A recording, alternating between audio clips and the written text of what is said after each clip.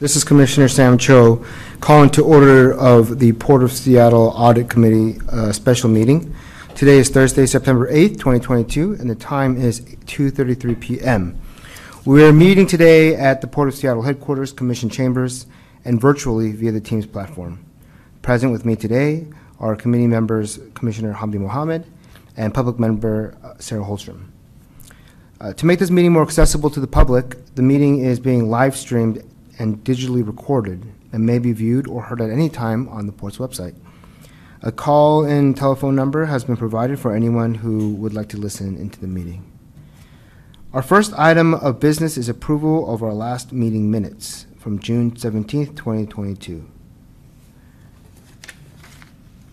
Are there any corrections to the minutes?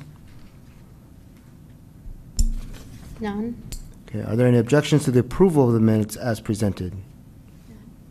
Hearing none, the minutes are approved. Moving on in the agenda, item 3, our next order of business is the Office of the Washington State Auditor 2021 Accountability Audit Opening. Mr. Fernandez, please introduce our speakers for today. Thank you, Commissioner. Commissioner, I'm going to call up Joe Simmons and Angela Funamori from the State Auditor's Office.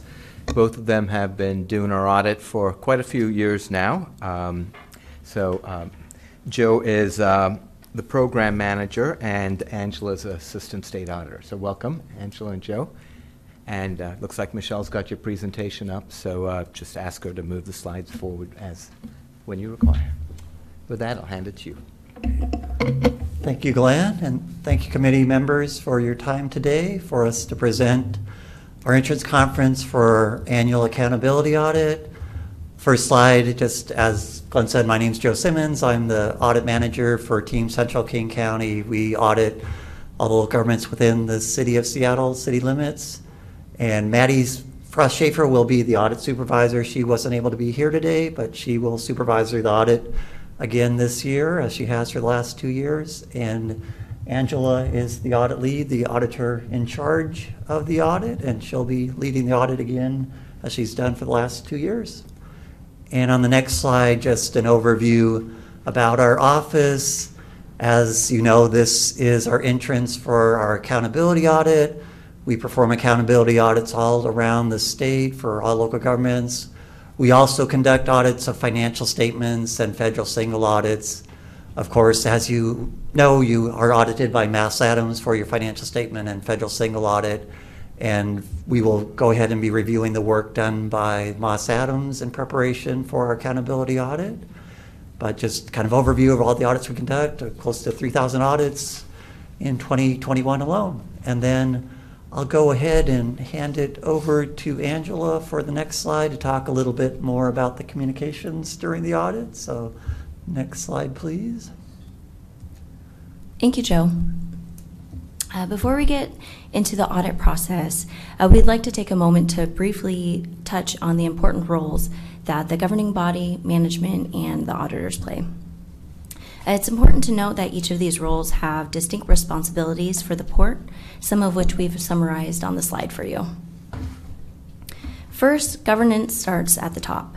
The governing body involves ensuring ongoing oversight is applied to the port as a whole, establishing strategic direction onto what the priorities of the port are, making decisions that are transparent to the public, establishing a culture of accountability in all levels, and carrying out the port's mission.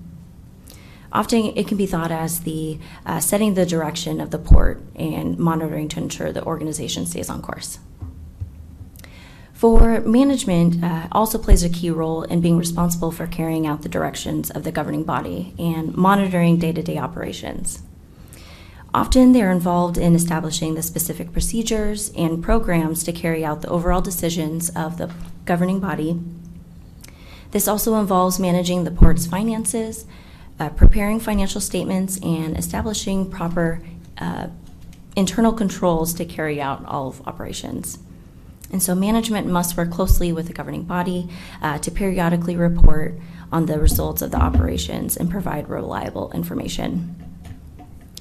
And finally, the auditor's role is to conduct an independent examination on whether the port is in compliance with various financial, federal, and state requirements, as well as its own policies and procedures.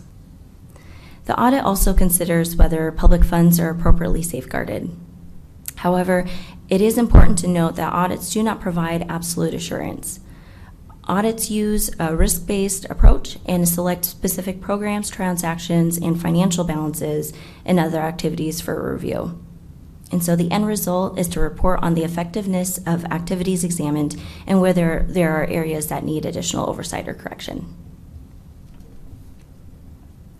And then on the next slide,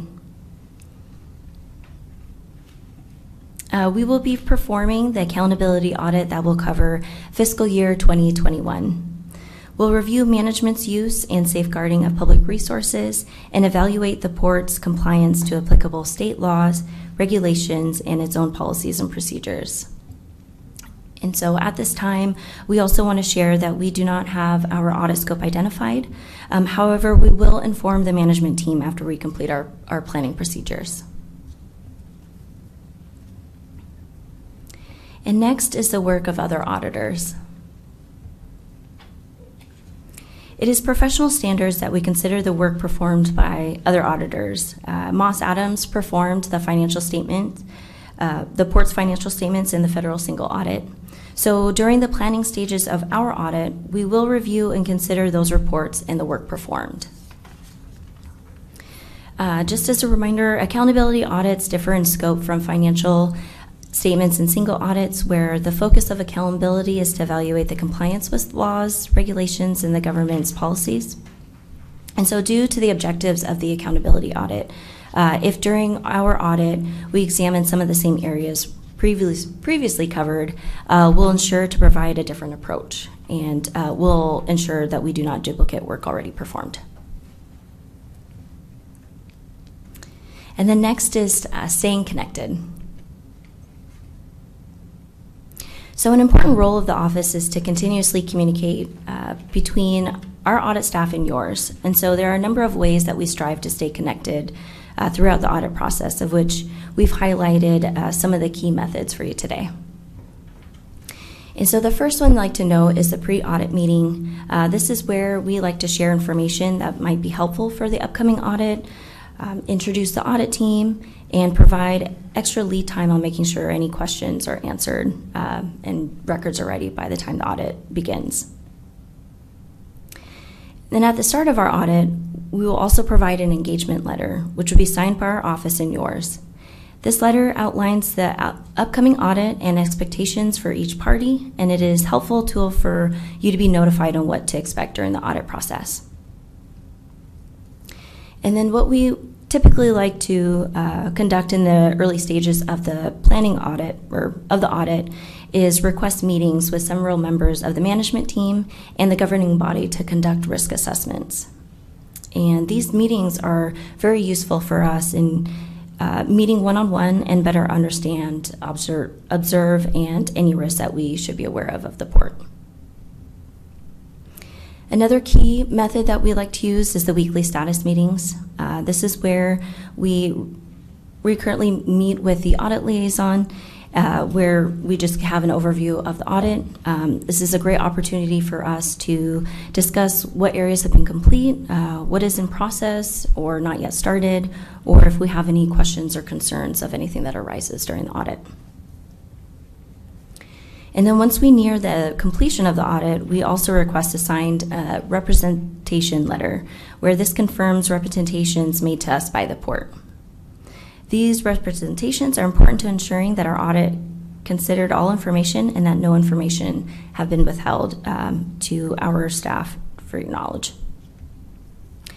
And lastly, we are committed to ensuring you have the opportunity to hear directly from us on the results of the audit.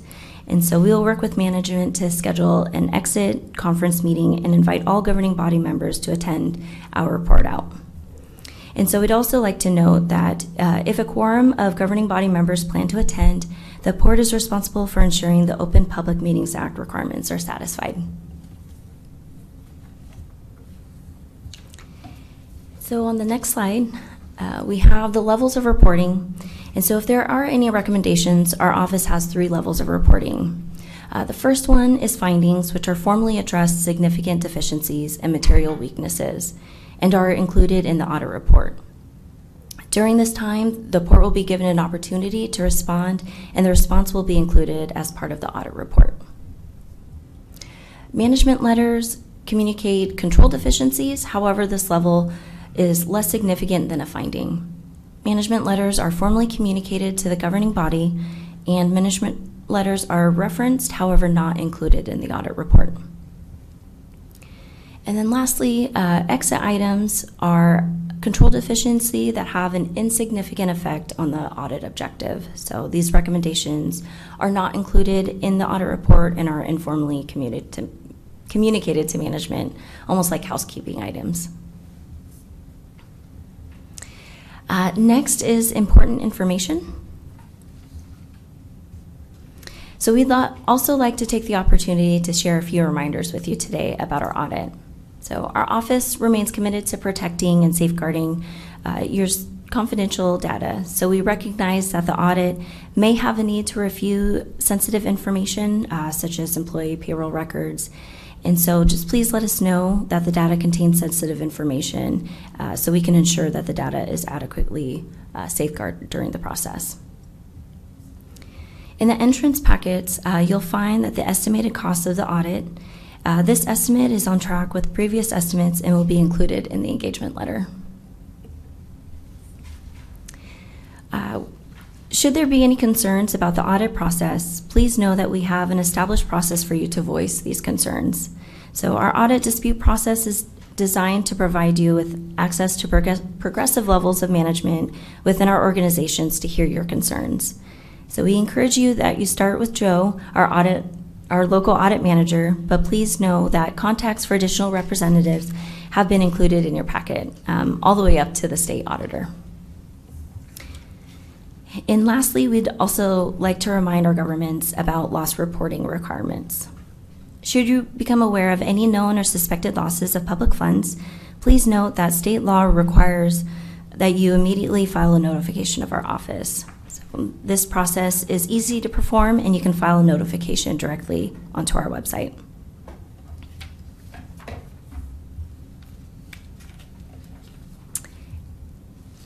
And with reporting cybersecurity, state and local governments may also be required to report cybersecurity issues, including security breaches and cyber fraud.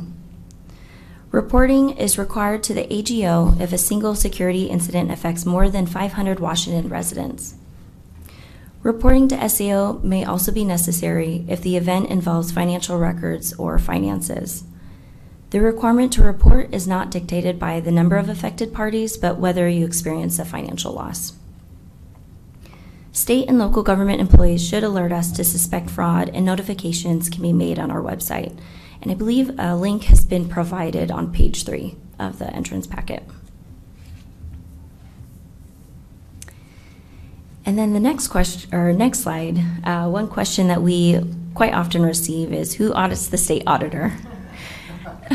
So, well, it is only fitting that since we conduct audits as an organization, we also undergo audits ourselves. And so our office receives an external peer review once every 3 years by the National State Auditors Association to satisfy government auditing standards. And so a link has been provided to where you can access the most recent peer review results. And the last rating that we received was a pass, which is the highest level of assurance that can be reviewed. So, thanks. And so now I'll actually pass it back to Joe to go over some available resources. So just a couple more slides here. This next slide just gives an overview of some other services our office provides. We have a local government support team that focuses on helping local governments with the requirements related to accounting and reporting, provides training in that respect, and also we have a help desk for technical questions regarding that. And then we also have the Center for Government Innovation, and that focuses more on process improvement, facilitations. There's workshops provided there that no additional cost to the local government. And we also have the financial intelligence tool that basically takes all the information that's reported by local governments through their annual reports and puts that together in ways that we hope are a little more user-friendly for the citizens to use, as far as being able to review the financial performance of local government and compare those to other local governments. And we include the email address for that division. And then on the next slide, just a little bit more information about the Center for Government Innovation, that, as I said, we have some resources there that relate to process improvements and ways that local governments could look at strengthening internal controls in various areas, from bidding to segregation of duties to payroll. And then also, as Angela mentioned, we definitely have focus on cybersecurity and the risks there. So not just looking at reporting of it, but also looking at ways that we can try to help local governments be aware of the concerns and risks out there. So that's also available on the Center for Government Innovation Resources, which is on our website. And then lastly, on the last slide, just a couple things that on emergent issues affecting local governments. Wanted to mention that we have a updated site that we are using for providing sharing data with local governments, that's built on SharePoint, that's, we believe, is more user-friendly than the system we used before. It's called Secure Share, and we are going to be moving completely over to that new system this month. So we've already been working with the port, I think, on requesting information through Secure Share.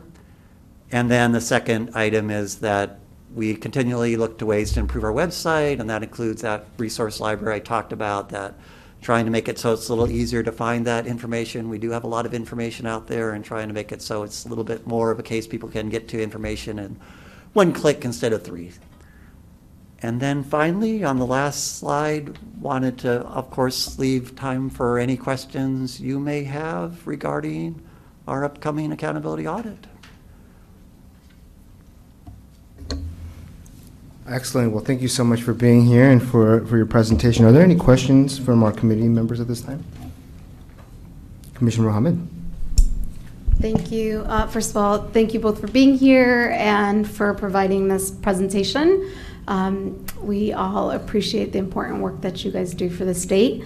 My question is just, is there a timeline? I know the work scope hasn't been identified yet.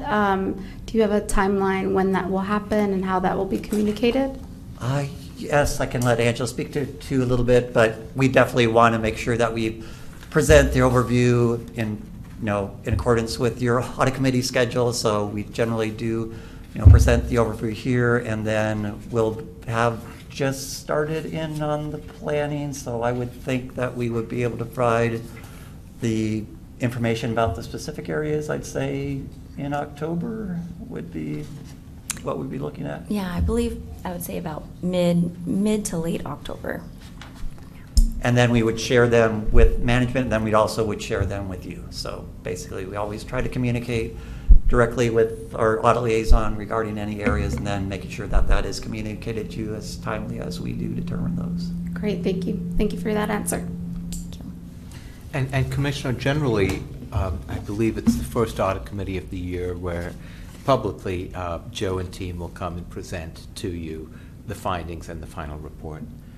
So as we get closer, we'll schedule that out, but it'll be sometime in early 2023, I believe. For the exit For the exit conference. Correct. Excellent. Member Holstrom, any questions? Are we good? Go for it. Yeah, I do have one question. I saw the fees on here. I'm just wondering, how long are you guys typically on site? Like, do you have a certain amount of weeks you usually are here, or a certain amount of hours you typically plan to spend, or does it vary based on your plan? I would assume it's pretty set since you have audit costs here, so just wondering some detail on that. Oh, certainly. It's definitely a case of hours. So basically, short answer, the total hours budget is 1,000 hours, and that's been steady for, I think, at least 10 years now as far as the number of hours. And actually, I should mention that when you look at that, we also will be doing one very small component of the port this year that has a separate budget of 24 hours, which is the Industrial Development Corporation that we're required to audit because it is considered a separate government, but we only need to review that every 3 years. So that's also included in the cost in that entrance document. Excellent. Yes, Commissioner Mohammed. I have one other question. I think you said in the beginning there's already been about 3,000 audits that have happened this year. Did I hear that correctly? Well, actually, I might have misspoke a little bit. That was 2,700 audits that had happened in 2020. Close. Very close. You probably said roughly. Is that a normal sort of amount is what I'm wondering? I would say so, yes. It can range, but throughout the state with all the various local governments, that includes cemetery districts, stipend that's districts. across the state. Across the state, yeah. Okay, That's okay. again where I could have been clear on that part. Great, as far as that's statewide. Statewide. Okay, great. That's helpful. Thank you. Sure. I'm glad you all round up. That's good to know. All right. If there are no additional questions for the audit team or Mr. Fernandez on this item, we'll go ahead and move on to the next topic. So I just want to say thanks to Joe and Angela for being here today, for joining us, and you're welcome to stay for the rest of the meeting or whatever you choose to do. So have a good afternoon. Yes, thank you so much for coming. Really appreciate it. Thank you. Item number 4 on the agenda is quality assurance external peer review result. Glenn, please Okay. proceed. Thank you, Commissioner. Michelle is in the process of pulling up the slides. So next slide, please, Michelle. So Commissioners, very much like the SAO, we also have to have an external peer review and be audited on every 3 years. It's just part of being certified as government auditors. It's a requirement of the GAO.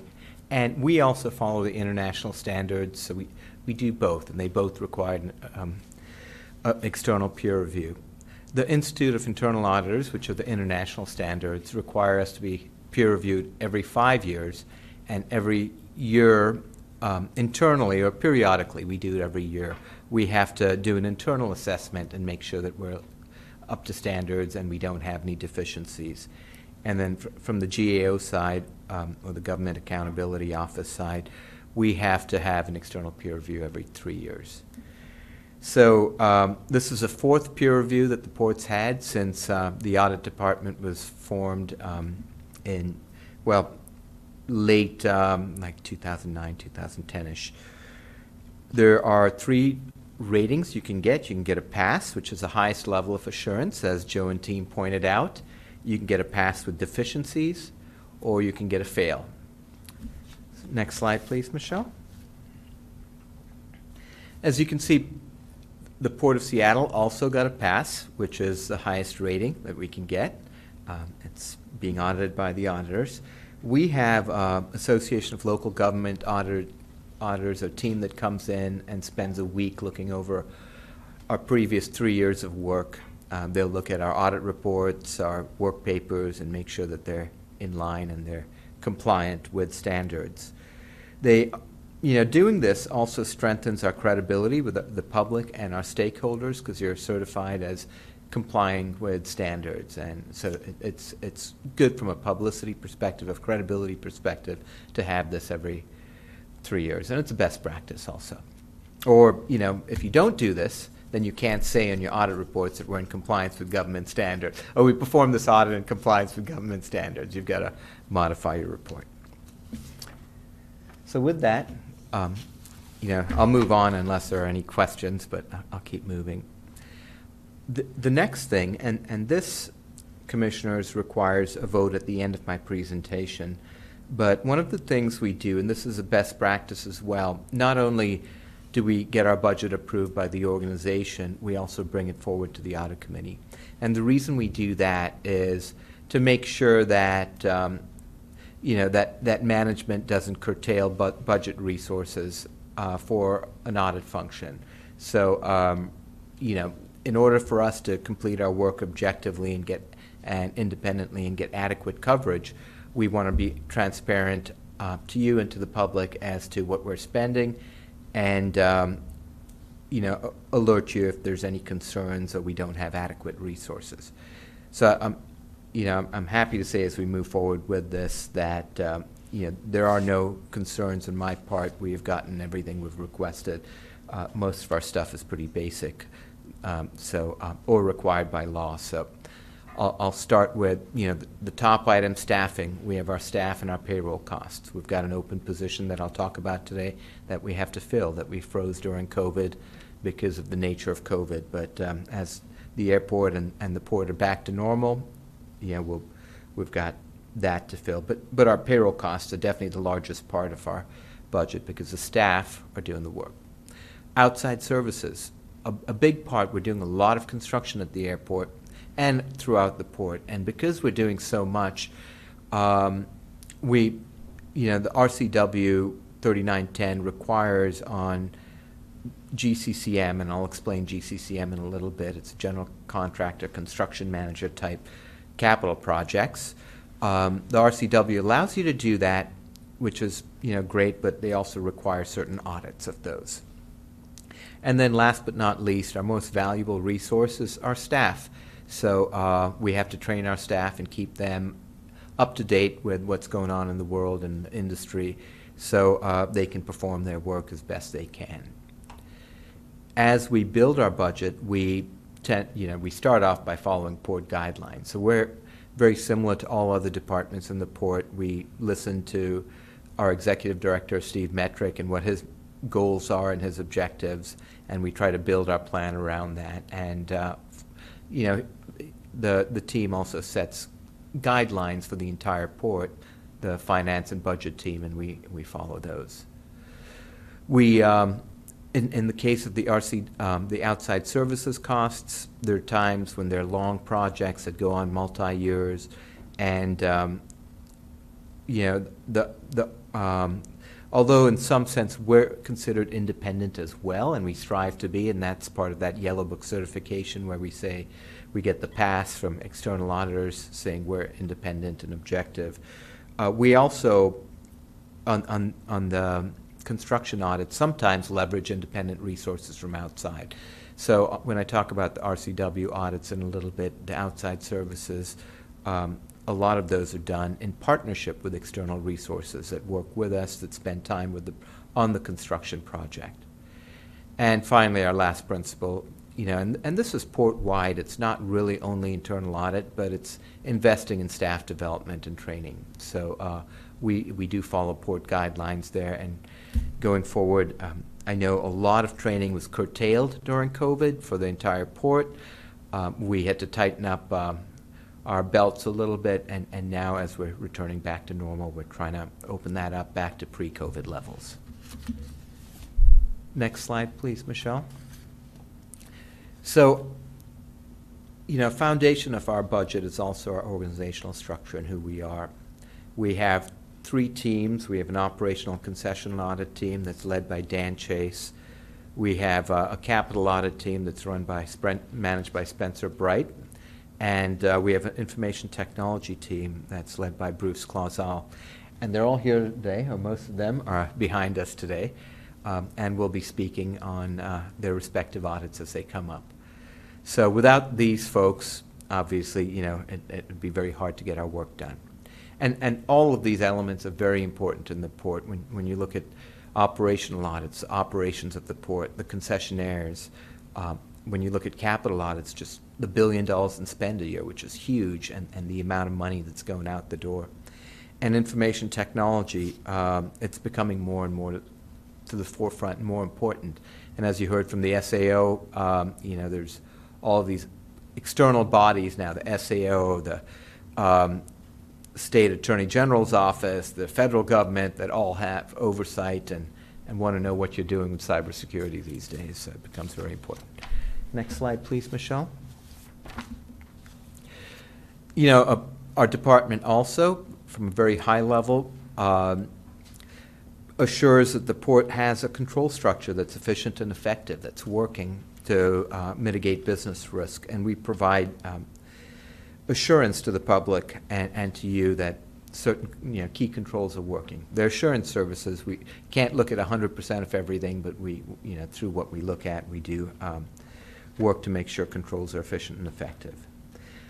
To the extent that it doesn't compromise our independence, we're also advisors to the port, and we help the port out in numerous variety of ways. So we serve on leadership teams, we serve on advisory panels that help out, and for instance, during COVID, we helped out with identifying what FEMA needs were for the port so we could get appropriate FEMA funding and build up inroads there when we couldn't do audits. So we do try to help the port out in whatever ways we can, you know, use our expertise and our knowledge wisely to benefit the business. And finally, you know, it's a best practice, and it's also a requirement to some extent for a public entity like this, but to be independent and objective.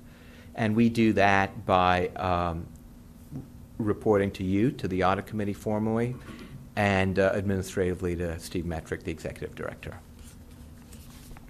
Okay, next slide, please, Michelle. Thank you. So I talked about RCW 3910, you know, and a lot of these costs are capitalized with the project. So if we're doing a capital project on the C1 building, for instance, Central Terminal building, the whole project is capitalized, and our work or any consultant work on that project, it's capitalized with the project. So our costs are like minuscule on a $400 million project, you know, when you charge $100,000 or $50,000 to the project. But one of the things we're doing going forward is we've found a lot of success at the port with GCCM type projects. And, you know, if you look at the International Arrivals Facility, that was a progressive design build type project. The North Satellite, for instance, was a general contractor, construction manager type project, and that was more successful, or it went more effectively and efficiently than you know, the progressive design build. And so because that works for the way the port works, the port is moving more towards GCCM type projects, and you'll see a lot of them going forward. Now, the legislature allows us to do those, but the legislature also says through RCW 3910 that, you know, okay, you can do those, but we need these certain controls in place. And one of the controls, it says when the general contractor selects subcontractors through independent means, alternative methods, so not traditional methods, when they do that, you know, the legislature wants independent audits to confirm the proper costs are accrued correctly and what the subcontractors are charging up are accurate. So, you know, although those are reviewed through a variety of means internally at the port, this independent function is also a requirement that we manage and we facilitate. So when we go into our budget, I'll talk a little bit about that. And as I mentioned, also, these independent costs are capitalized with the project. So you'll see them come into our budget and leave out. For transparency, we put them in our budget so they're not just rolled into that $400 million project and as a .000 something rounding issue that you never see anywhere. So we're transparent in what we spend, and we'll point that out today. So next slide, please, Michelle. For instance, in 2023, we'll have 4 ongoing GCCM projects that are all relatively large. These are, you know, many of these are in the tens of millions of dollars, and the Concourse C expansion is, you know, it's one of the larger ones. It's huge. There's more coming down the pipeline in 2024, 2025. So we have already worked with a WIMBY firm. Well, through normal procurement processes, we bid this out to a firm that will partner with us through the course of these. And it just so happened that the winning firm was a WIMBY firm that will be doing this work with us. So what we're anticipating spending in 2023 on the main terminal low voltage, on Concourse C, and on airline realignment, and also Concourse B, C, and D low voltage upgrades that we'll be doing. It's roughly about $189,000, so extremely small. And then the remaining $116,000 is just for that additional head that we'll be filling that we froze during COVID. as concession business gets back to normal. Next slide, please. Thank you, Michelle. A little more detail. I think I've spoken a lot about the general contractor, construction management, construction manager, independent audits. The top bullet points, items 1 through 4, are described a little bit more there. And then the port has about 125 tenants, which generate about 130 million in concession sales in pre-pandemic volume, and they'll probably be higher going forward because of all the expansion we've done. We also have a vast array of other leases that are within our audit universe, and during COVID, a lot of those tenants weren't operating, so it was okay to not look at them and not spend a lot of time and energy there. But a lot of their revenue is self-reported to the port, and based on that self-reported revenue, they pay their related concession fees to the port. So our process goes out and makes sure that that self-reported revenue and payments are accurate and correctly reflect what we're owed. So kind of like a continuous auditing cycle, and it also keeps everyone else aware that this process exists. So never know when you're going to be audited. So when you do report and pay the port your required revenues, let's make sure they're accurate. Next slide, please, Michelle. Okay. So one of the key things I said on our travel is employee training and development related costs. Our 2022 budget was relatively small, and 2021, and that was primarily because of COVID. 2021, we took everyone at the port took a 50% cut, if not more, on their training budget. And the idea there was, we can't be traveling anywhere we shouldn't be because of COVID, for one, and two, the port, the federal grants hadn't come out, such as the CARES Act and the airport funds that benefit us. So, we were able to, Steve was able to sustain us and keep full employment and have really no layoffs or furloughs through the process of COVID. So budgets were cut significantly. In 2023, we're going back to a normal budget. So that $52,000 is for training for all of our folks with travel. For instance, just one IT auditor that has to go to training, required training to maintain certifications, costs about $9,000. So, with 10 auditors out there that cover this, $52,000 is a very reasonable sum. I will note that, pre-COVID, we were spending per head about the same rate, and this number per head is being used port-wide throughout the port for other departments as well. So we're in line with other departments.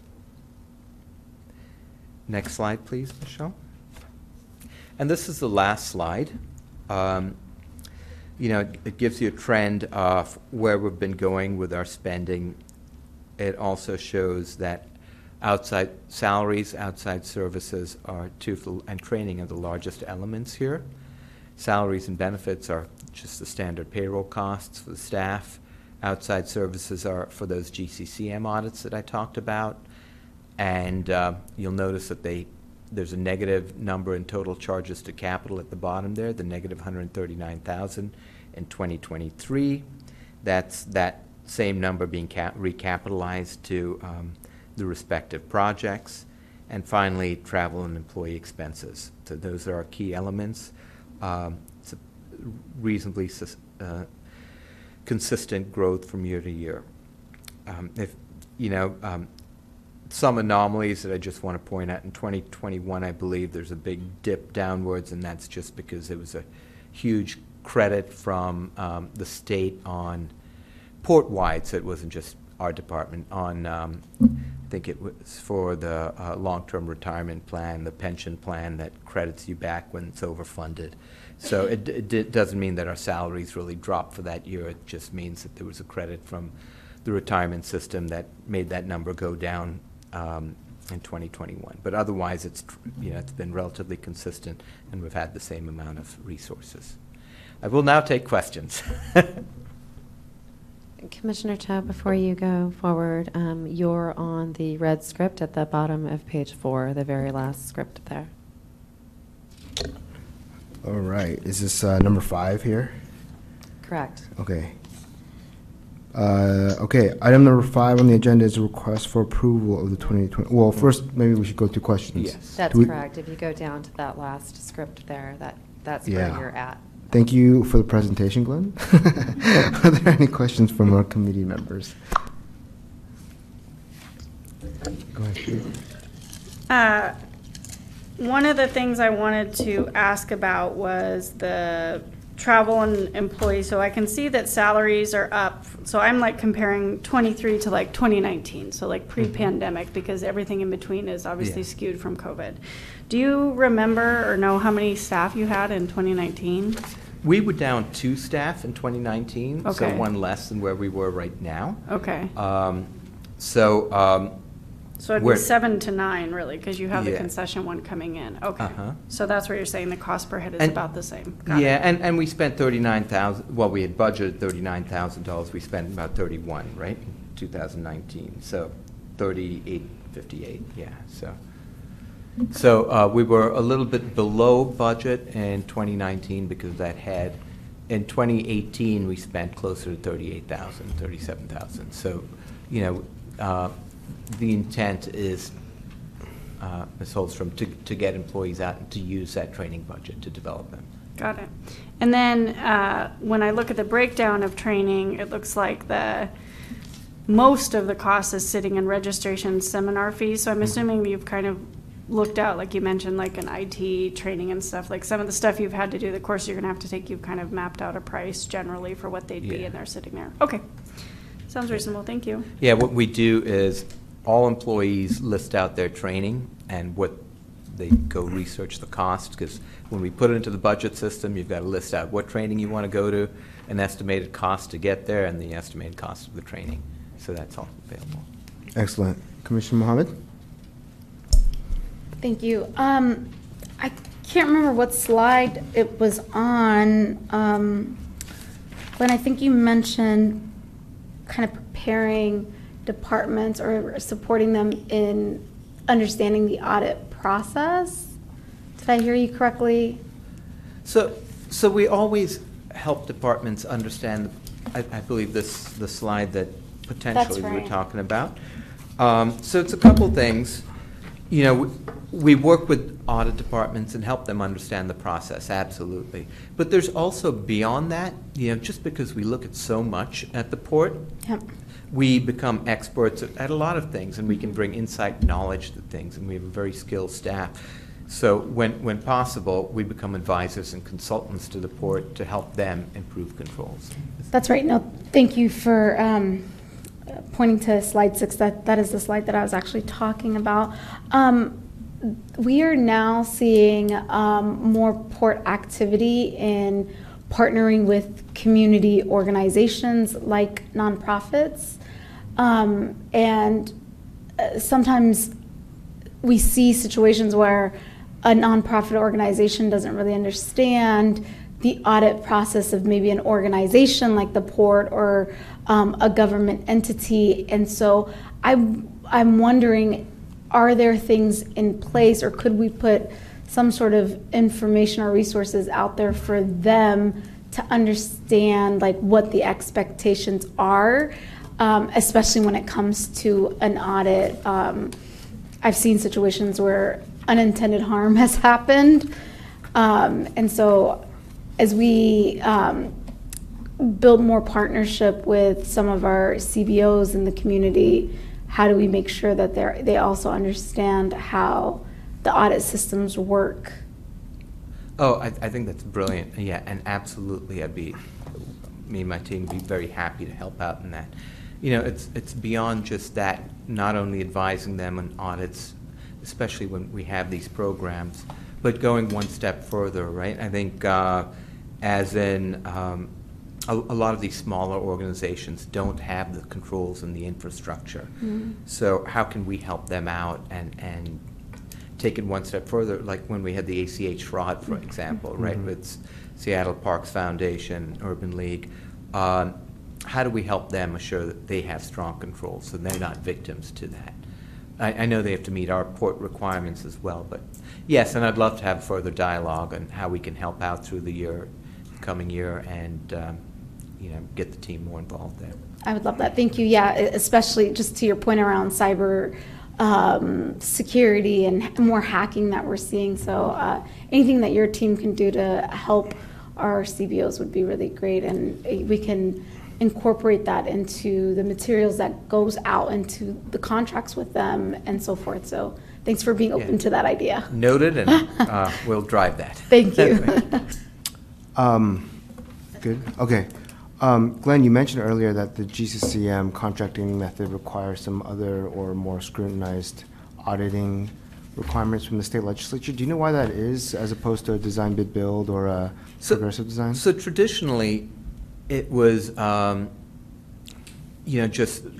just had one option, design bid. You design it 100%, and you bid it out, and then they build it, and you can't do anything else. The problem is if you bid, if the bids come in really high, you're stuck with that lump sum price, right? You can't benefit from efficiencies or doing something better. With a GCCM, General Contractor Construction Manager, you bid out just a general contractor. And then if the projects run efficiently and you come in under, say it's a $500 million project and it's run well, you have the ability of benefiting, and maybe they only spent $400 million. But if they only spent $400 million and they bid $500 million, that extra $100 million is gone. You don't get it back. So from a cost perspective, the GCCMs are better and efficiently run. Especially at the earlier stages, you might not have 100% design. Things change. So there's so much going on in the background that they found that actually that both progressive design build and GCCM type projects are generally more effective when run well. So that's why there was a lot of push to the legislature to allow those to occur, not just, because private industry used to do stuff like that. It was just for the government, so they allowed that, but they put additional controls in place. This is a slight digression, but there's obviously a lot of debate around which bidding method we should use for what projects and whatnot. And I'm curious if the team has thought about or has a sense of, certain contracting methods might be appropriate for certain size projects versus certain, other size projects, smaller projects. Maybe GCCM is not the best, and design bid build is, because it's not as complicated. So I'm curious if there's like a clear delineation that the team has identified and that we're following. There isn't a hard and fast rule, but generally in the larger projects nowadays, we tend to go, the port as a whole tends to go GCCM just because we've had more success with that, and that's our skill set, where it's been working well with us. Many organizations outside have had success with progressive design build. We've had one major one which didn't go, we had some improvement opportunities.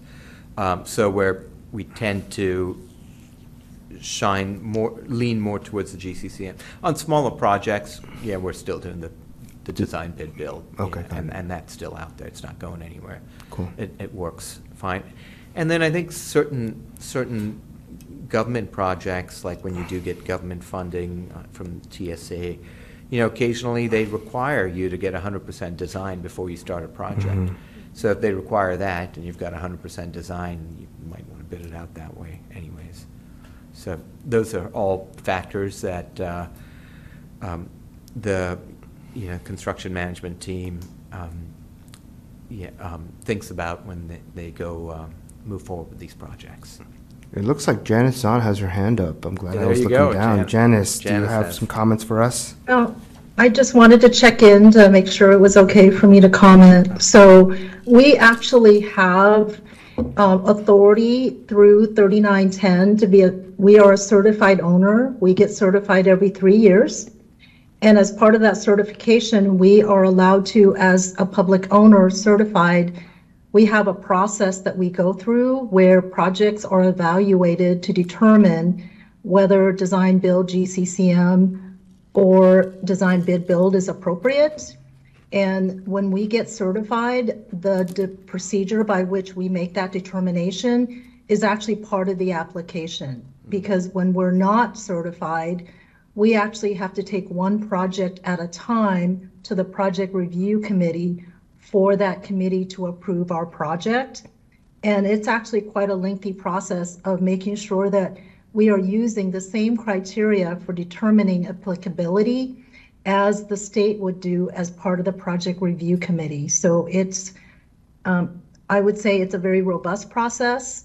It's a very collaborative process across many departments at the port, including construction management, project management, our sponsors, as well as our procurement office.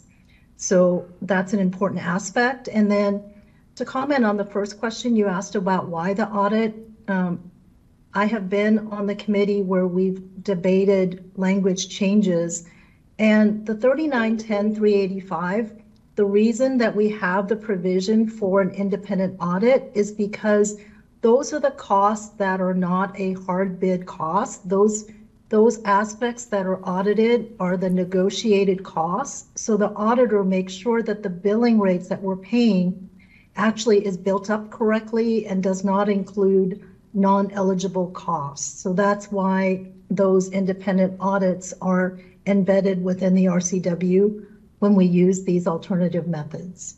So I hope that helps. Awesome. Thank you, Janice. I appreciate that explanation. Anything else? Great. Excellent. Thank you, Glenn. We'll go ahead and move on to item 5. Commissioner, you do have to approve the budget before moving on. Page 5. Hold. Let's see here. Let me just make sure. Is there a motion or a second to recommend approval of the 2023 proposed budget? So moved. Seconded? The motion has been made and seconded. Are there any objections to the motion? Hearing none, the motion passes. Thank you, Glenn. Thank you. All right. Next slide, please, Michelle. Thank you. The next item, and this is something we do for the benefit of the audit committee and for the public, and internally as well for leaders within the port. And it's to know which audit issues have not been addressed or have slipped a little bit. Now we saw a little bit of a slippage because of COVID. Some of the issues that, or management action plans that slowed down a little bit, or priorities got reallocated. And we're seeing that get covered and picked up, and we are seeing a little movement on a lot of these, and a lot of these are being closed out. We do have 3 open issues, one which we talk about and will be discussed in non-public session because it's IT and security sensitive. But the top 2 are still opened. Some progress has been made, but of the 10 issues that are outstanding for over a year, we have the port's RE2 policy, which determines how much surety that we need to maintain from concessionaires at the airport. That essentially means the state law says you have to have this much money, a year's or several months worth of revenue and surety from every concessionaire. But the commission can override that and say, the commission determines that this is reasonable. Well, RE2 needs to be updated, and the team has been overwhelmed with COVID grant programs at the airport right now, and working with concessionaires. It is a priority for them, but they need to bring that to commission for approval and get that updated because it's been many years and we're not in compliance with either port policy, RE2, or state law right now. And although it is a priority, we do need to address that sooner or later. The second item, architectural and engineering. Fair and reasonable rates. This is an audit we did pre-COVID again, and there's a little bit of work that needs to be done on management side. This, again, got pushed back. And still in the process. It's still a concern to us, but we're highlighting it for you. Overall, when you look at all of the issues, like I mentioned earlier, there has been some movement, and some of the outstanding issues have been cleaned up, but the two that I mentioned still need to be addressed. Any questions on follow-up? Nope. They were good. Okay. Then I will move on to the next slide. So, Commissioners, this is a bird's eye view of our entire audit plan for 2022. These are the audits that we'll be completing in limited contract compliance as a concessionaires, operational, which includes capital, and information technology. I think the next slide I'll show that we're essentially on track for completing the entire audit plan through the year. This is just the audits in a Gantt chart. We picked up additional audit because of the ACH payment fraud that we had, and we moved payroll controls down to next year because we were asked by the accounting and finance director to defer it to next year because of impacts to the resources within AFR. So we agreed to do that. But everything else, everything green's been completed, and everything in yellow is on track to be completed before the end of the year. So everything there is on track.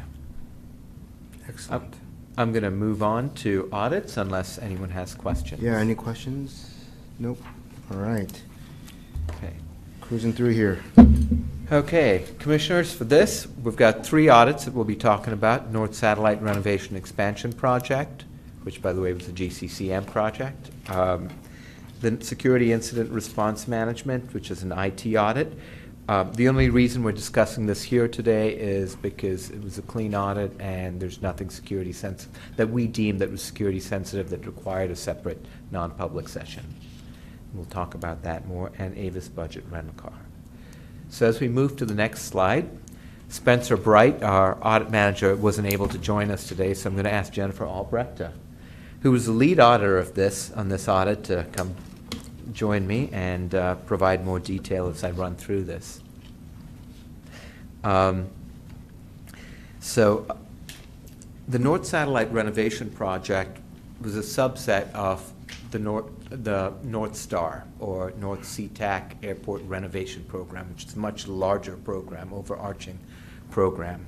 And that includes other North Main Terminal improvements, North Baggage System improvements, elevators and concourse improvements. So this, even though it was a $700 million project, it's just a subset of a much larger umbrella project. And the North Sat opened in July of 2021, and I'm assuming. Sorry, I was confirming your dollar amount as $700 million. Was that correct? Yeah, $712 Okay, million. Got It's it. a large project. We'll go to, and it's got it on the next slide. Sorry. It opened in July of 2021. It's the beautiful new North Concourse that everyone's seen, I hope. Or you will see when you travel through SeaTac soon. There's some highlights of the program. We went from 12 gates to 20 gates. So it added quite a few gates. It also created the first permanent nursing suite, a secure pet relief area, and all-purpose build airside loading dock. And for those that want to know what an all-purpose build airside loading dock is, we had something from the airside, from the runway side, that was built in the 60s, I believe, and this just replaced it, made it more efficient. We have tenants that need refrigerated food and drink that need to go into the restaurants. We have a lot of green composting, recycling that needs to go out and come in. So, it just modernizes the loading from the air side rather than the land side. So just improvements and innovation and more of a green feel to it also. And then finally, we have 10 new stores and restaurants out there that provides for a great experience for all the traveling public. Next slide, please. So, as I mentioned, Commissioner Mohammed, it's large. It's a lot of money. And, there are bigger ones coming down the pipeline, but this is a huge project. It was done in partnership with Alaskan Airlines, and Alaska Airlines also had some things that they wanted to do, so they had their individual portion that they paid on this. Hensel Phelps was selected as general contractor, and a lot of this project, when you see a construction cost of $458 million and then some change orders, there's also a lot of soft costs in this. So that means port employees and others that are working on this project, that get other items that get capitalized to it. So when you look at that $250+ million, those are all the other costs that are added to this project. And as required, as we talked about, the independent auditor, R.L. Townsend, which is a Wimby firm, was partnered with the port to perform the independent audit. So, next slide, please, Michelle. So we have two findings in this report, and I'm going to talk through them. I'll provide a quick overview, and then Jenny, who did the audit and really knows the details, will get down into the weeds a little bit more. But we specifically looked at force account change orders in this. So there were about $30 million in change orders, and out of that, $2.3 million were for overtime. So that's really what we looked at. And, there's an overarching project, but there were other things that were looked at by R.L. Townsend and Associates. And, there's the model that we're using going forward is let's look at the project through several stages in its phase, several phases of its life.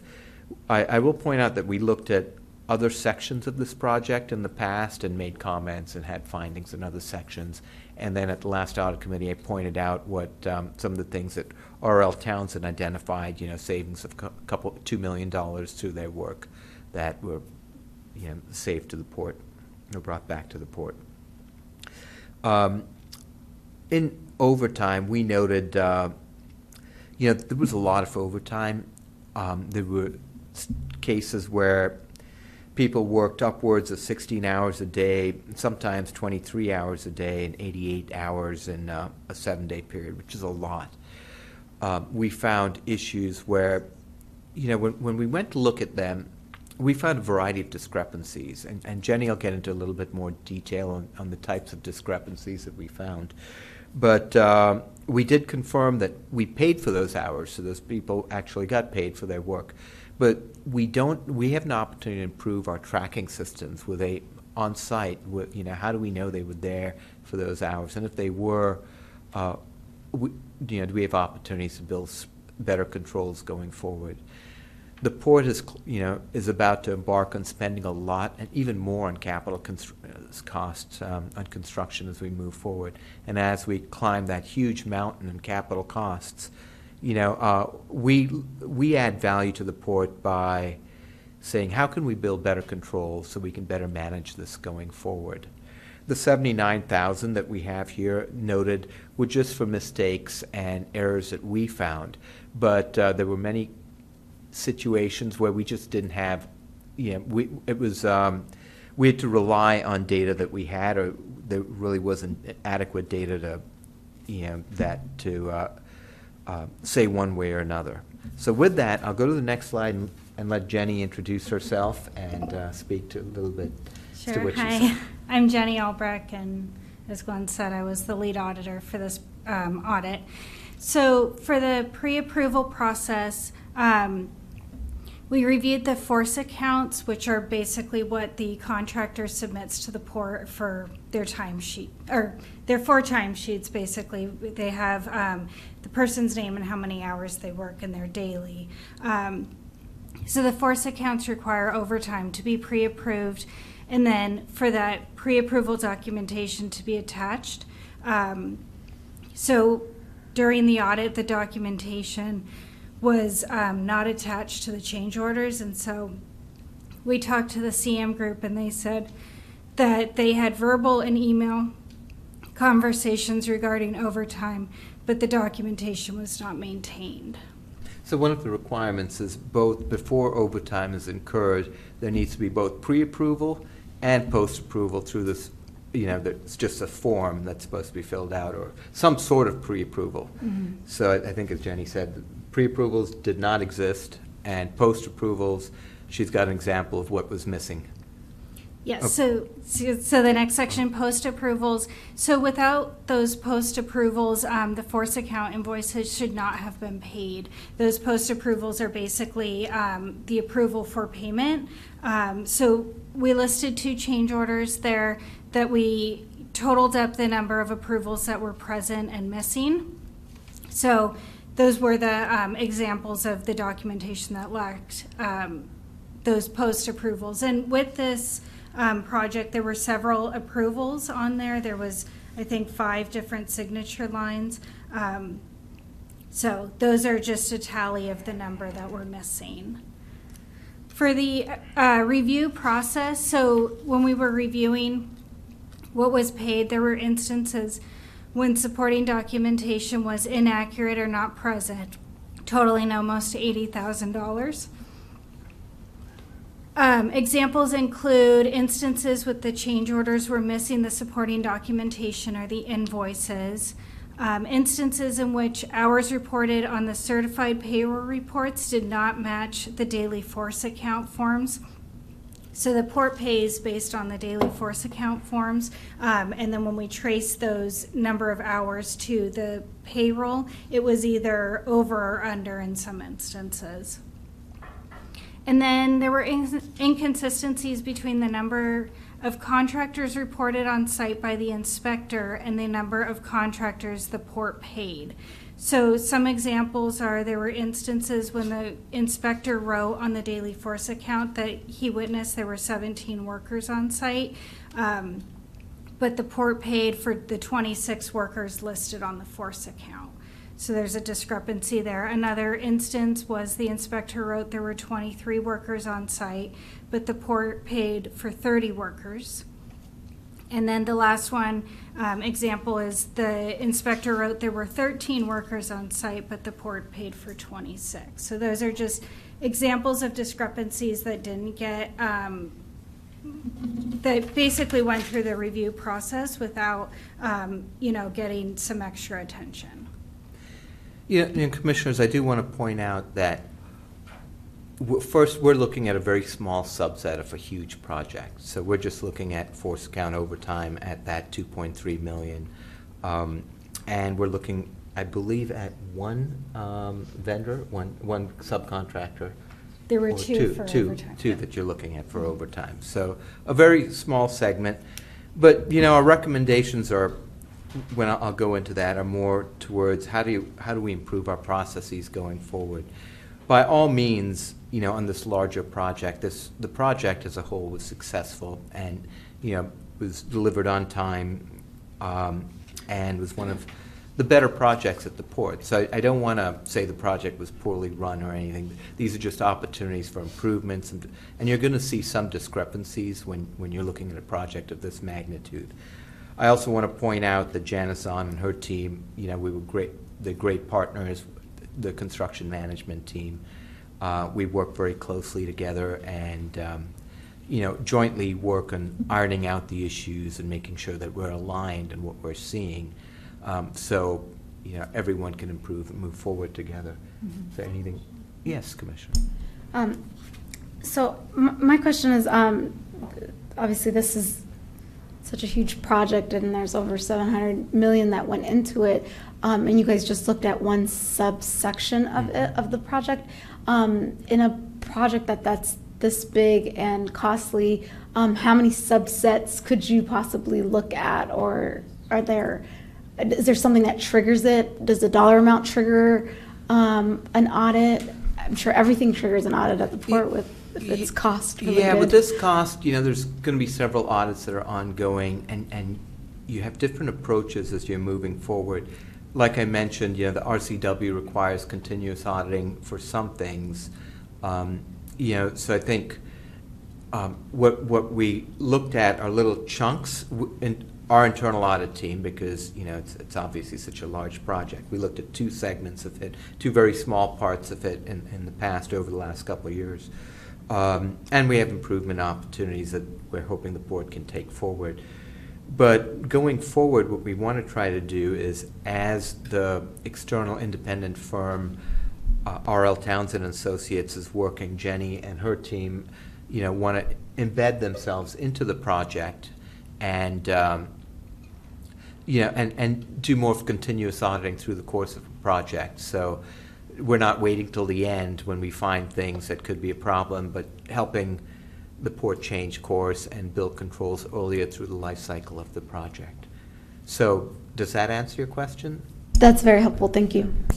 And is there anything else you want? No. Okay. So I'm going to, next slide, please. Provide our recommendations, and then I'll hand it over to Janazan and her team to provide a management response.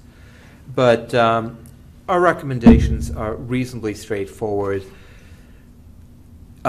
Is on the force account overtime requirements, just let's enhance our review process to make sure that we're complying. And a big part of this also is the responsibility of, in this case, Hensel Phelps of the GCCM, right? So hold them accountable and make sure that they're doing what we're paying them to do as well. And the next thing, as I mentioned, is going forward, this is an opportunity for the port to require subcontractors to better track time through a timekeeping system or something that's more sophisticated than what we have right now. I think the port has our badges where you scan in, but nobody scans out. So when people showed up or scanned in, if they use their badge to get to the job site, but you never know when they left. Even the off-site parking garage, where you scan in when you come in, but then the gate opens when you're leaving, so you don't know when they came and left. So we're recommending to the port to require this in the contracts, perhaps, because even if the port enhances our own badging system, it'll probably be a few years before we get to that. I believe Denver does something like that. So we have some opportunities there. And then on the smaller amount, the $79,000, we have provided that detail to construction management, and we ask them to review that and seek any amounts that are overbillings and unsupported and due to the port. So with that, Janice, thank you so much for your partnership, and it's the floor is all yours to provide your response.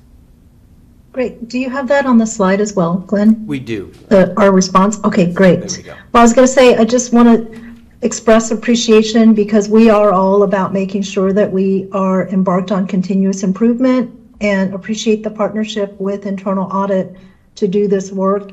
When we look at these findings and information, I always ask about is it a process and a system improvement? Is there additional staff training? We've appreciated having R.L. Townsend. Actually, we contracted with them early on in the project so that we were actually setting up the project properly and getting their guidance in addition to Glenn's group. So these are very helpful to better understand that with the controls we have, what are some things that are still being missed that we could improve on. And so in those three areas, we really see the response in three ways. One is to look at our force account requirements and processes and what are the kind of modifications we might want to make, and working with our other partner departments within the port of the Central Procurement Office, Project Management, and Legal to look at what additional things we might want to do. I think this might have been a case where we co-locate with our GCCM to better communicate, but at times when you're sitting right next to the contractor, perhaps some of that conversation doesn't get documented in the degree that we would expect it to. So we appreciate learning that. The second one about just looking at how we better track contractor personnel on site. Again, this is one we want to work with our partner departments to look at what we might want to consider. And then lastly, taking this information and working with Hensel Phelps to determine what level of recovery and overbilling we would pursue. This contract is not yet closed, so we still have the opportunity to deduct any amounts that may have been overpaid from the contractor. And I would say that this is one we appreciate working with internal audit, because I would say that several years ago, internal audit would come in at the very end of the project and audit. And, more recently, it's been more of a process where they're coming in and working with us during the life of the contract and not just at the very end when everything's already closed. Because then if there is something that needs to be addressed, it becomes more problematic to address overbillings. So questions or additional thoughts? Excellent. Glenn, is that the end of your presentation as well? No, we're going to go one more issue on this, but okay. And Janice will respond. Any questions for Janice and their management response? I have some. Go for it. I guess I have some questions on this issue in general. So some of these are for Glenn and team. The first one is I'm trying to reconcile the ports portion is $712 billion, but the contract was for $458 with Hensel Phelps. So did they only do a portion of it then? So like I said, the Hensel Phelps part, that's what was billed by Hensel Phelps to the port. The port also has teams that work through the course of, this is a multi-year project, right? So we've got engineers, staff, port personnel, port support systems. They're called the soft costs that get capitalized through the course of the project. Okay. So the bulk of those other funds are port-related costs. So they're internal costs. Okay, thank you. And then, can I add one thing? Please. I believe that the Alaska Lounge is also part of these costs that include some port reimbursement. So it isn't just soft costs. There are a multitude of pieces that go in the overall program. So I just wanted to clarify that. Yeah, thank you, Janice. You're spot on. Okay. Thank you. And then on the recommendation and the issues we found, so I guess I want to make sure I'm understanding. So the $79,000 is basically resulting in the post-approval pieces that were missing documentation. Why aren't we including the ones that didn't have the pre-approval? Why are we distinguishing that? The pre-approval, when we spoke and interviewed Janice's CM team, they told us that they had conversations with Hensel Phelps during the process of the project, and as Janice said, they were frequently in a off-site trailer together, working together, and when we interviewed the CM team, they said oftentimes we would walk over and talk to Hensel Phelps and, talk about what work needed to be done. It just wasn't documented as it is required to be kept as documentation. Okay, and then I guess from the audit perspective, is there a reason when we found these variances that we didn't decide to expand testing or even do like extrapolation of this is the amount of errors based on the amount that we're actually testing, this could be the total volume of errors? So we did the largest change orders in our review. The smaller ones didn't get reviewed. And then it wasn't statistical sampling, so we couldn't extrapolate. We did full testing of the change orders that we reviewed, which were the 2 or 3 main subcontractors that were not part of Townsend's review. So not the mechanical contractor, not the electrical contractor, since those were reviewed by Townsend. So we reviewed the others that were big. So Mid-Mountain, PCS, and Northwest Partitions. I think were the 3. And then the last bullet on here, inconsistencies between the number of contractors, like the numbers that you cited where we paid a certain amount, but they said they saw a different amount. Is that included in the 79,000 number? It is not. Why? Because we're unable to determine whether the workers were actually on site or not, which workers were on site and which ones were not on site, but part of that force account.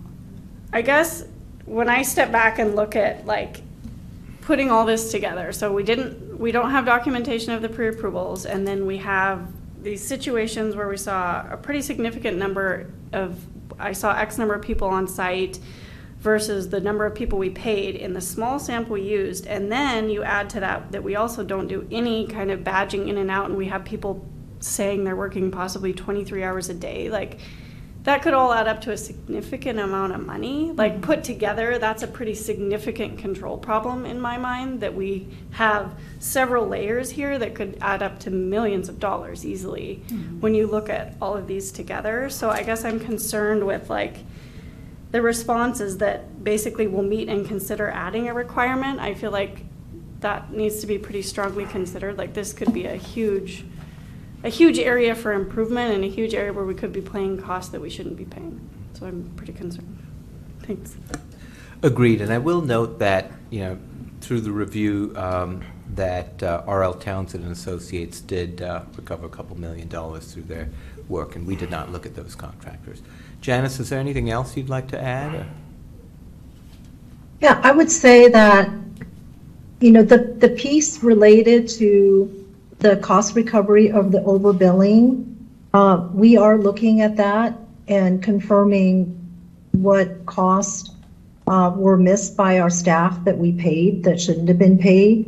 And then the piece related to tracking personnel is the reason that the response is written this way is because we really want to work as a team to better understand what level of tracking of personnel we want to implement, instead of putting out a response that hasn't been thoughtfully considered. But is it safe to say that there are going to be modifications, right? Like, because the word to consider modifications sounds like there could also not be any. I think that's the point Sarah's making, and so I think it's safe to say that, given the lessons learned, that we will make some changes to adjust. We're just not committing to anything specific right now, correct? I would say yes, but I would leave that to Janice. And I will also say that, we will come back to the committee with our follow-up to let you know through what has been done and, what those decisions are. Janice, is there anything else that you'd like to add? Yeah, I would say, yes, to your point, Glenn, we will be working with internal audit on, as we look at the facts and the information, what are ultimately we're going to be doing differently. And at that point, we'll have an opportunity to work closely with audit about whether what we're doing is appropriate or not in terms of changes. And then on the first point, like I was mentioning, I want to make sure that we're looking at this carefully to see whether this is a systemic or process changes might be needed versus whether this is something that we need some additional staff training. So is it a discrete issue, or are there some systemic process changes that are needed? And we want to have the time to work through that. Great, thank you. Anything else? I guess I'll just say this whole issue points to also the amount of, there's significant staff time that goes into this. And so I am looking forward to hearing and learning more about the sort of controls that will be put in place to ensure that we're preventing issues like this from happening. Thank you all. Thank you, Commissioner. Thank you, Commissioner. And Commissioner, you're absolutely right. On a go-forward basis, and Ms. Holstrom, we're looking at it from a perspective of we hear you, we understand, you're very correct, but the way we can add value at this point is say, these are the controls we need to put in place. As we've been, as Steve Metrick, our executive directors, put it before, we've climbed smaller mountains like Rainier, and we're about to embark on Everest, on a large mountain, a huge capital spend, and we need to put these controls in place. Great. And so with that, I think we next have... issue. Same audit. Yeah. Next issue. Okay, this is a low-rated issue on the same audit. It's a safety issue, and Hensel Phelps and the project had a very a very good safety record. There weren't very many injuries, in a project this size. But nonetheless, we recorded it and noted it because safety is so important at the port, and especially with everything we do. In this case, you've got people that might be working long hours for concrete pours or whatever else, but there were also carpenters and other individuals that were working, long hours.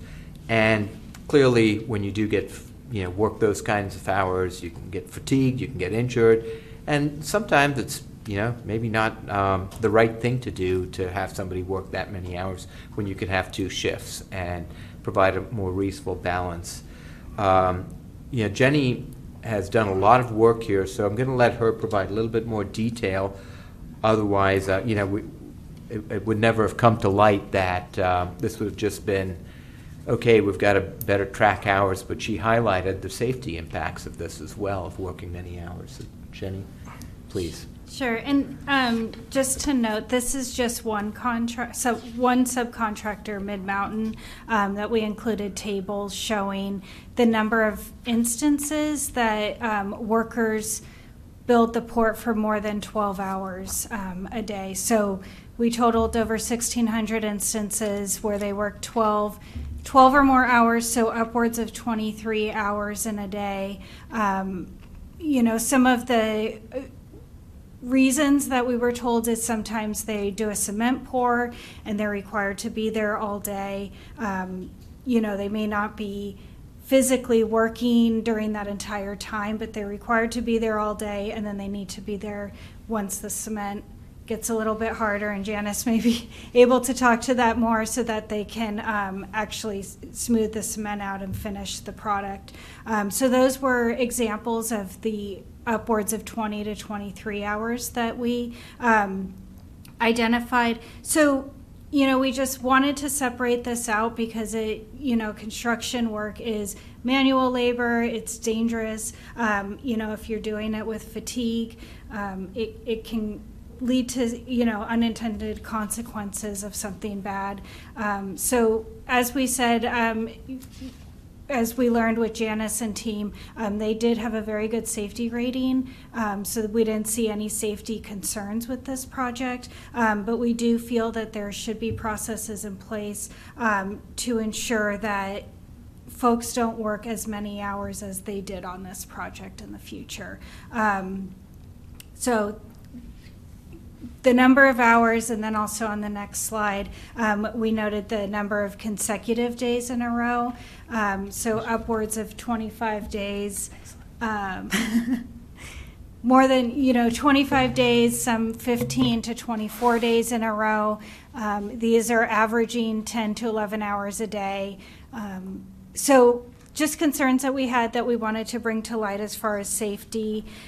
So our recommendations on the next slide is to review the safety policies at the port to determine if there should be a limit on either the number of hours somebody can work in a day or the number of consecutive days somebody can work in a row. And Janice, to you to provide a response, and then we'll take questions.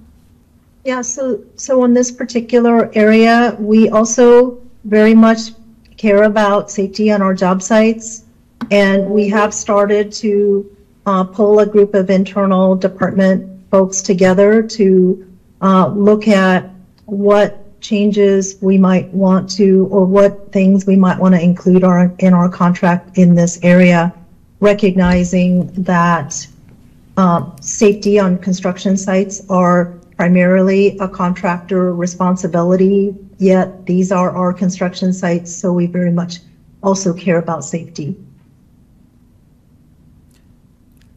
I have a question. Are there not any stipulations in project labor agreements or the CBAs on consecutive days or number of hours per day worked? Our PLA talks about working conditions and pay for workers, how many, after how many work hours you're required to provide breaks, the conditions of having spaces for people workers to take breaks. It talks about when you're required to pay time and a half double time for workers. So those are the type of things that is typically addressed in our PLAs. I don't believe that it specifically has any limits on hours. That's something I would want to check back with our construction labor manager to make sure that I don't misspeak on this item. And it's my understanding that there are not, in agreement with Janice, it's my understanding there's not a limit on the number of hours or the number of days in a row. It's unfortunate. But they are represented members, right? Yes, union. Mm-hmm. Okay. Any other questions for Janice or for the team? So Commissioner, just a couple things, Jenny, before you leave. I do think safety is important at the port. We're promoting a safety culture. We're trying to demonstrate safety and be stewards of safety. You know, I think Jenny put a lot of time and effort digging into this issue and gathering data. One of the things we try to do is, recognize that. So I'd like to say congratulations and thank you to Jenny for her effort on this. Appreciate it. And Commissioner Cho, if you'd like to add. Absolutely. Jenny, I just want to take a minute to acknowledge and recognize your terrific work. I know you went beyond the call of duty to notice this pattern and to identify and bring it to us today. And so it's actually my pleasure to present to you a challenge coin that we have created here. I think Katie Gerard is the one who created this. This is one that commemorates those who have focused and put safety as a priority, which is one of our core values here at the Port of Seattle. So it's my honor to present this challenge coin to you for that really great work.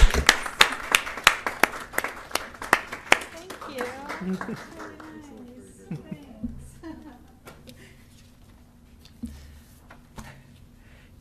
Thank you, Commissioners. Thank you, Jenny. Moving on to Commissioner, it's to you. Absolutely. Item number 9 before us is an information technology audit report regarding security incident response management for ICT and aviation maintenance. Glenn, go ahead and proceed. Thank you, Commissioners. We've got Bruce Clausall and Ritika Marwaha, our IT audit folks. We'll let them introduce themselves, the issue, and they'll be doing the talking today, right now on this. Good afternoon. I'm Bruce Clausall, the Port's IT Audit Manager. I don't actually have much to do today because our audit that we're talking about today was performed by my senior IT auditor, Ritika Marwaha, and she's going to lead you through the results of the audit. Thank you, Bruce. Good afternoon, Commissioners, Ms. Holstrom. My name is Ritika Marwaha. Like Bruce mentioned, just for the record, I'm stating that, and I'm a senior IT auditor with the Port. So we performed this audit to evaluate the adequacy of internal controls related to the processes around security incident response management to assure the protection of critical information and systems. The scope of this audit covered Port's 4 main networks, which are managed by the Port's Information and Communication Technology Department, as well as aviation maintenance. Next slide, please. Michelle, thank you. Security incident response is part of the 18 Critical Center for Internet Security Controls, and these are primarily a set of prioritized actions that are recommended for organizations for cyber defense. I just wanted to provide a little background on the difference and the terminology that we're using, which is security incident versus security event. A security event is any occurrence during which a company's data or records may have been exposed. And a security incident, on the other hand, is a security event, however, which might result in a data breach or a privacy breach. Just as an example, if there was a patching delay, that would be considered an event. But if someone was to hack the port systems in the meantime, that would result in or would be classified as a security incident. The primary goal of incident response is to identify threats that are being faced by an organization and to respond to those so that they don't spread and also remediate them before they cause any harm. Based on the results of our audit, we noted that the security incident response management processes for all our in-scope networks were designed well and they were operating effectively. And that concludes my presentation. If you have any questions, I'd be happy to answer those. Any questions? Thank you. All right, Thank you. short and sweet. Yeah, just a general comment that these are important cybersecurity controls, and like I said, and we mentioned earlier, there's state and federal regulations that require us to have these processes in place. So, these audits, even though if it's a clean audit, it's a good thing for the port. Always. Yeah. Excellent. And I'll just like to add that an incident response plan is important in helping minimize the risk of operational disruption as well. I think I missed that point. Thank you. Thank you for your work. Great. All right, Glenn, we can go on to item number 10, which is the Avis Budget Car Rental LLC audit. Okay, thank you, Commissioners. The last audit that we have to discuss today is a concession audit on Avis Budget Car Rentals. And Dan Chase, who's our auditor here that did the work, will speak to this audit. Should I wait until he comes back, or should I just dig into it? Please continue. Just go. Yes. Okay. All right. So it is the last audit on the agenda that we'll be talking about. So I'm just going to go straight to the low-rated issue that was identified, if that's okay. So as you know, we talked about at the last audit committee that there's a customer facility charge, or a CFC, that's charged daily for each rental car. And then those monies are collected by the rental car company and then passed through to the port.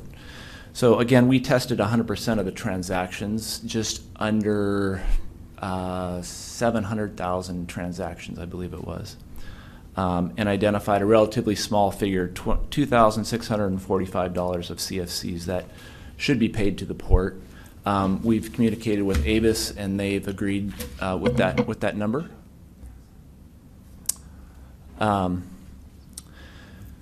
So a second part of the issue is that we identified potentially overbilling of the CFCs to the customers, which was paid to the port, about $110,000. And so a nuance to the contract that I don't think we went over last time is that the contract allows for up to a 25-hour period for the first day, and then subsequent days it's a 24-hour period. So for example, if somebody were to come and rent a car at 10 a.m. on Monday, they return it the following day at 11:01 a.m. the following day, they would be charged 2 days of CFC, and that would be passed through the port.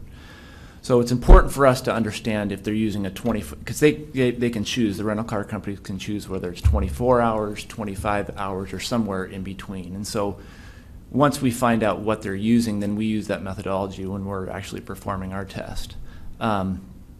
Avis uses that 25-hour period, so we modified our testing to make sure that it matched that, and still came up with $110,000 that was overbilled. So we've had some limited discussion or communication via email with Avis and haven't received a strong answer yet, so there's still ongoing discussions. But we've kind of talked through this, and most likely what'll happen is the port's not going to reimburse Avis for that $110,000 unless Avis shows that they've reimbursed those customers, those individual customers, which I think is around 17,000 customers. Operationally, I just doubt that's going to happen, because you're going to be going back 3 years, and there's, so most likely it's not going to get reimbursed. But we don't really know what the reason is for the overbilling, and so finding out what the root cause was will help us kind of decide, what approach to take. The idea with this tool that we're using is that we use it over and over, and then over time hopefully we'll find zero discrepancies, and there'll be and so that's the way that the tool that we're implementing can help them and we can identify maybe areas that they're not billing it correctly. So that's all I had. Glenn, do you want to add anything else? Or? It's a relatively small amount, the $109,000, when you look at the $30 million in concession fees that we might, over a period of time collect from customers. But unless you're one of those constituents or customers who gets overbilled and is trying to fix something on your bill, then it can be a little aggravating. So by doing this process, we make sure that our airport customers are charged accurately and correctly also. And so Avis has to go back and fix their systems for this, and we provide a service to the traveling public that we're going to be fair and make sure that you get billed correctly for the amounts. So that's the key thing there. Michelle, next slide. And Dan, you want to? So our recommendation is just simply to collect the $26.45 plus interest and fees, which I think is in process now.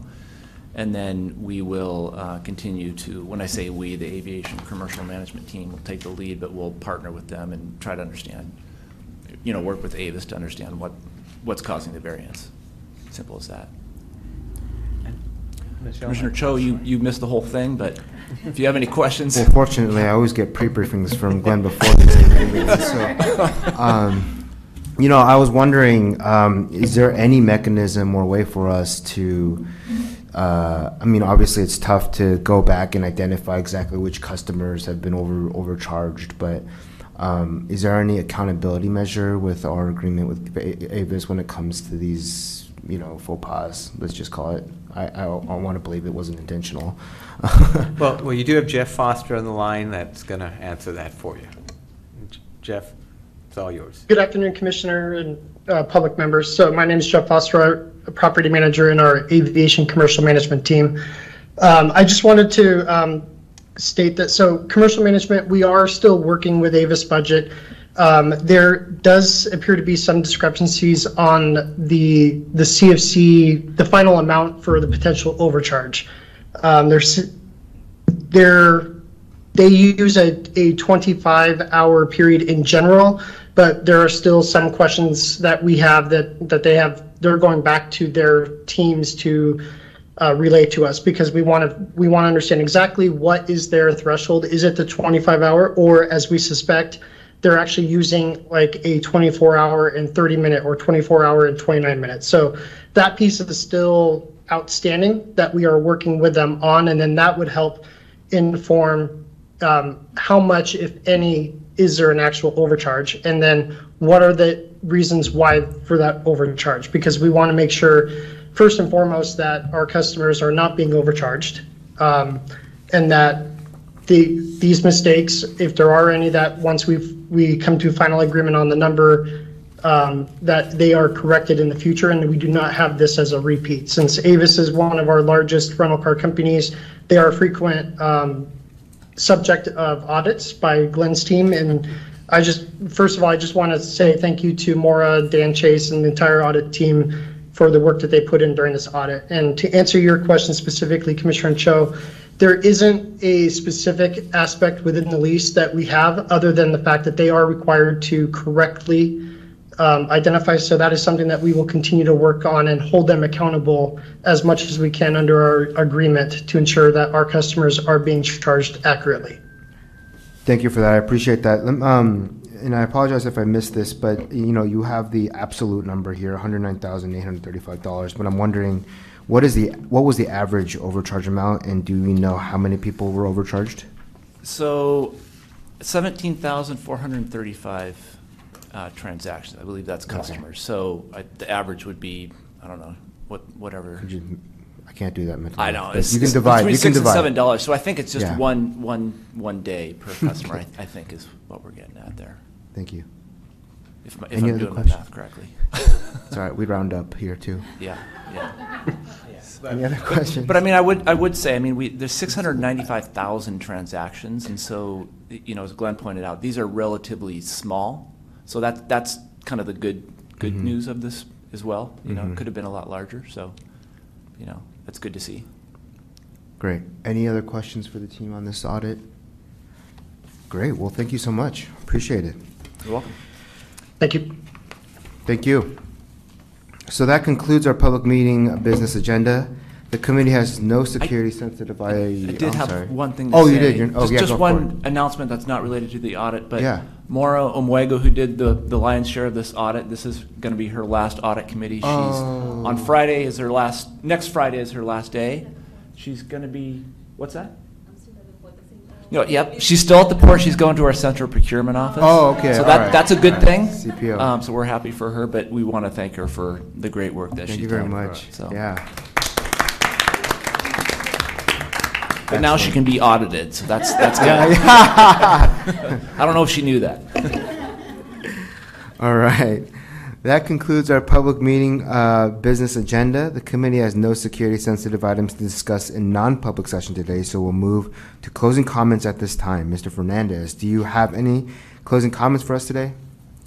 The only comment I have is thanks to Jeff Foster and his team in ground transportation, and Janice Zahn and her team for working with us on these audits. And thank you, commissioners, for being here today as well. Absolutely. Are there any closing comments from the members of this committee? Go ahead. I guess I'll just echo those words and thank all of the staff who presented today, and thank you all for your hard work to ensure that our port remains being transparent and accountable to the public. Thank you. Excellent. I echo those sentiments. Thank you, Commissioner Mohammed. Hearing no further comments, and if there are no objections, the meeting is adjourned at 4:18 p.m. Thank you very much. Thank you, Commissioner.